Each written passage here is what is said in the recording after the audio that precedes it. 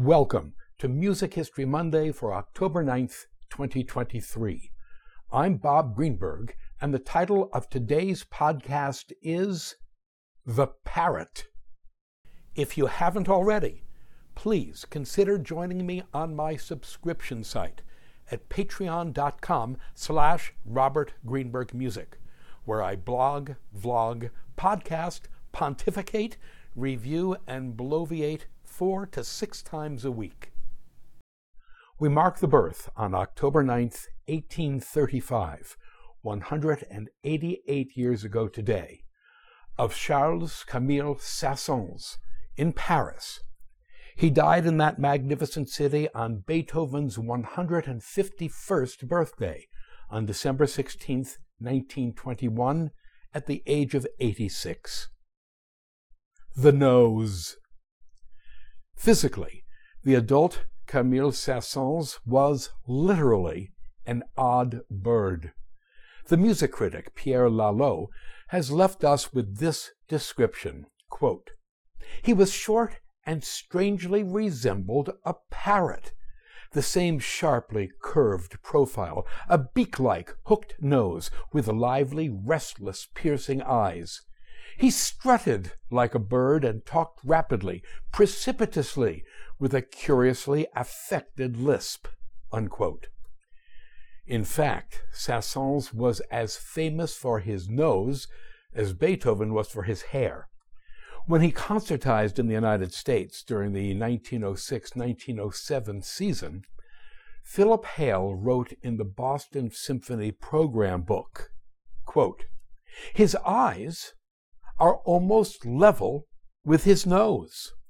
His eagle beak would have excited the admiration of Sir Charles Napier, who once exclaimed, 'Give me a man with plenty of nose,'" unquote. Now, please, heaven forbid, I should be accused of nasal shaming here. We should just know about Saint-Saëns' second most distinguishing feature before we move on. His principal distinguishing feature was his prodigious genius, a genius like that of Felix Mendelssohn, for pretty much anything in which he took an interest. The prodigy. Like Felix Mendelssohn, Camille Saint-Saëns was an absurd child prodigy. He began playing the piano at the age of 2. He completed his first composition for piano on March 22, 1839, when he was not quite 3½ years old. He made his public debut as a pianist at Paris's vaunted Salle Pleyel in 1846, when he was still 10 years old.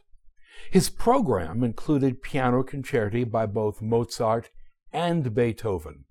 For an encore, he invited the audience to choose any one of Beethoven's 32 piano sonatas, which he offered to play from memory. That's just stupid. When the 18-year-old Saint-Saëns Symphony No. 1 received its premiere, the astonished and always quotable Hector Berlioz remarked, quote, "He knows everything but lacks inexperience," unquote. Lacks inexperience. Think about it. A few years later, the redoubtable Franz Liszt heard Saint-Saëns play the organ and publicly declared him to be the greatest organist in the world. Camille Saint-Saëns was not just crazy good at music, but displayed a prodigious talent for foreign languages, mathematics, astronomy, and philosophy as well. As an adult, he could hold his own in discussions with Europe's finest scientists, and he himself wrote scholarly articles on acoustics, the occult, Roman theater design, geology, archaeology, and ancient instruments. Yeah, apropos of Saint-Saëns' fascination with astronomy, here's something we should all know. In 1858, the 23-year-old Saint-Saëns saw his first music in print, a set of 3 pieces for harmonium published as his Opus 1. He used his royalties to finance the construction of a telescope that he himself had designed. We trust he was happy with it. He was a high-strung, easily irritated man. According to those who knew him, his saving grace was his most Parisian, ironic sense of humor, what I would call a slice of rye. He was a world-famous teacher and was adored by his students, who included the formidable Gabriel Fauré, who would go on to become the teacher of Maurice Ravel and the director of the Paris Conservatoire. Camille Saint-Sans was among the most popular composers of his time, particularly in England and the United States. He wrote a lot of music. Now, that's something of an understatement, on the lines of McDonald's has sold a lot of cheeseburgers and Mike Tyson has hit a lot of people. Indeed, Saint-Sans composed music in virtually every genre, including 13 operas, that's as many as Richard Wagner, 3 numbered symphonies, 4 symphonic poems modeled on those of Franz Liszt, 5 piano concerti, 3 violin concerti, 2 cello concerti, and some 20 other works for soloist and orchestra, hundreds of solo piano works, chamber works, vocal works, both sacred and secular, you name it, he wrote it.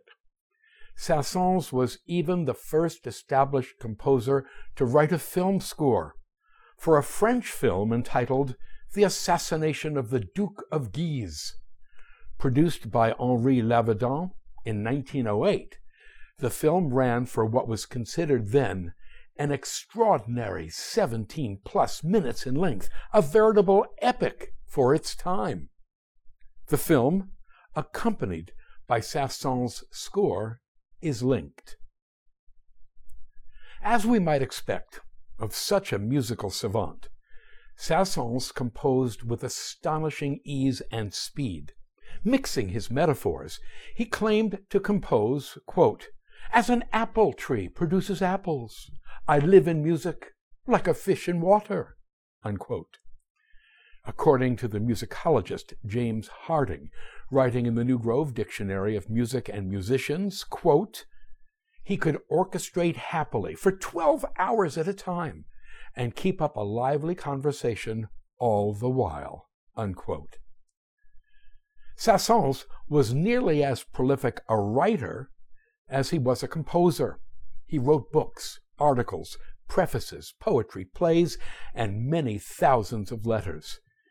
In particular, his writings on music are wonderful, lucid and pointed, and often abrasively sarcastic, on par with the musical writings of his friend and mentor, Hector Berlioz. Saint-Saëns and Franz Liszt. Camille Saint-Saëns and Franz Liszt had an enduring friendship and a deep mutual regard for each other as musicians. Saint-Saëns was tireless in his promotion of Liszt's music after Liszt's death in 1886, at a time when Liszt's music had come to be considered fourth-rate, if it was considered at all. Wrote Saint-Saëns, quote, "Those people who take an interest in my music may still remember a concert that was given a few years ago conducted by myself. The program was made up of orchestral works by Franz Liszt, a man routinely described as the great pianist, so that people can avoid recognizing that he is one of the great composers of our time. I should like to say a few words about Liszt's orchestra music. It is not long since orchestra music had only 2 forms at its disposal, the symphony and the overture. Haydn, Mozart, and Beethoven didn't write anything else. Who would dare depart from their example? Neither Weber, nor Mendelssohn, nor Schubert, nor Schumann dared to. Liszt dared.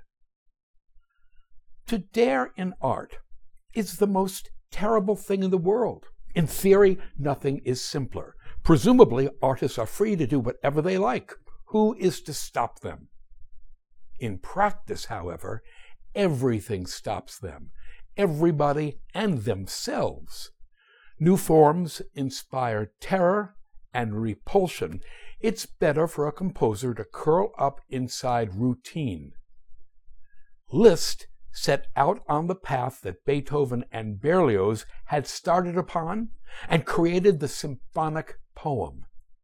In his 12 examples, he demonstrated what this genre can embrace through its animating principle, the principle of program music. This brilliant and influential creation will be his title to immortality, unquote. For our information, a symphonic poem is an orchestra work that tells a literary story. Based on Liszt's model, Saint-Sans composed 3 such symphonic poems, including one of his most famous and enduringly popular works, the Danse Macabre, the Dance of Death, of 1872. The nature of Camille Saint-Saëns' music. I mentioned Saint-Saëns' 3 symphonic poems, of which the Danse Macabre is one, because that mention provides us with an excellent point of entry into the nature of his music. He was, like his contemporaries Johannes Brahms and Antonin Dvorak, something of a classical romantic. Saint-Saëns believed entirely in the classical era ideals of compositional order, clarity, and precision, which merged in his music with his elegant lyricism and a particularly French predilection for instrumental color or timbre. His penchant towards classicism notwithstanding, as his 3 symphonic poems based on the model of Franz Liszt reveal, Saint-Saëns was also powerfully influenced by the Romantic movement in general, and the music of the arch-romantic Franz Liszt in particular. As such, Saint-Saëns' music fuses classical clarity with a fully 19th century Romantic-era expressive palette. Which brings us to an interesting question. Given his fully modern Romantic proclivities when it came to expressive content, why is Saint-Saëns so often referred to as being a musical dinosaur, or fossil, as he himself called the old fogies in his Carnival of the Animals? Why is he perceived today as an arch-conservative who spent the last decade of his life trashing modern music? Well, here's why. Saint-Saëns lived a long time, 86 years, from 1835 to 1921. He composed his first piece of music in 1838 at the age of 3, just 11 years after the death of Beethoven. He was making music until the very end of his life, having practiced the piano a few hours before he died of pneumonia on December 16, 1921. 1921 was 3 years after the end of World War I, 3 years after the death of the revolutionary early 20th century composer Claude Debussy. 1921 was 8 years after the premiere of Igor Stravinsky's The Rite of Spring, and just 3 years before the premiere of George Gershwin's Rhapsody in Blue. Saint-Saëns' musical lifetime spanned from the age of Beethoven to the age of post-World War I modernism and jazz. Given such a span, it's understandable that Saint-Saëns, who began his musical life as a progressive, defending and proselytizing for the Romantic-era music of Berlioz, Schumann, Liszt, and Wagner, ended his life as a conservative, the enemy of all things modern. Though he respected Claude Debussy as a person, Saint-Saëns hated his music and detested, in particular, Debussy's groundbreaking opera, Pelléas et Mélisande. Quote, Pelléas et Mélisande, as he contemptuously pronounced it in his rasping lisp, unquote. in attendance at the famed premiere/riot of Igor Stravinsky's The Rite of Spring on May 29, 1913, Saint-Sans kept repeating, apropos of Stravinsky's music, quote, "He's mad! He's mad!" unquote, before gathering up his things and stalking out of the performance. Saint-Sans would seem never to have heard any music by Arnold Schoenberg, but he did hear a performance of Richard Strauss's cutting-edge opera Salome of 1907 in Berlin. Saint-Sans described the opera as, quote, "a poem of hysterics," unquote, in which the orchestra, quote, "quivers, sings, yelps, howls, goes mad, thunders, calms down, works itself into a passion, coughs, and sneezes. At one moment, it sounds like the slish-slash of silk being torn. At another, like the smashing of a pane of glass. While one group of instruments is wandering about in one key, another, without hesitation, moves about in a neighboring key, while the voices go off in another direction," unquote. These and other such comments would seem to paint Saint-Sans as a reactionary killjoy, something that in fact he was not. Rather, his rejection of early 20th century musical modernism was the act of a composer who lived long enough to see the avant-garde pass him by. So let us put aside the tiresome talk about Saint-Sans being a compositional conservative. He only appears to be because he lived long enough to see his own cutting-edge musical language pushed aside and was still alive and alert enough to bitch and moan about it. But in his prime, for example, in 1886, when Saint-Sans composed the great masterwork of his prime, his Symphony No. 3, he was an entirely contemporary, entirely cutting-edge composer. When we return in tomorrow's Dr. Bob Prescribes post, it will be with Camille Saint-Saëns' justly famous and popular Symphony No. 3, his so-called organ symphony. Until then, thank you. To sample and download one or all of my many courses on subjects musical produced by the Great Courses/The Teaching Company, please visit my website at robertgreenbergmusic.com.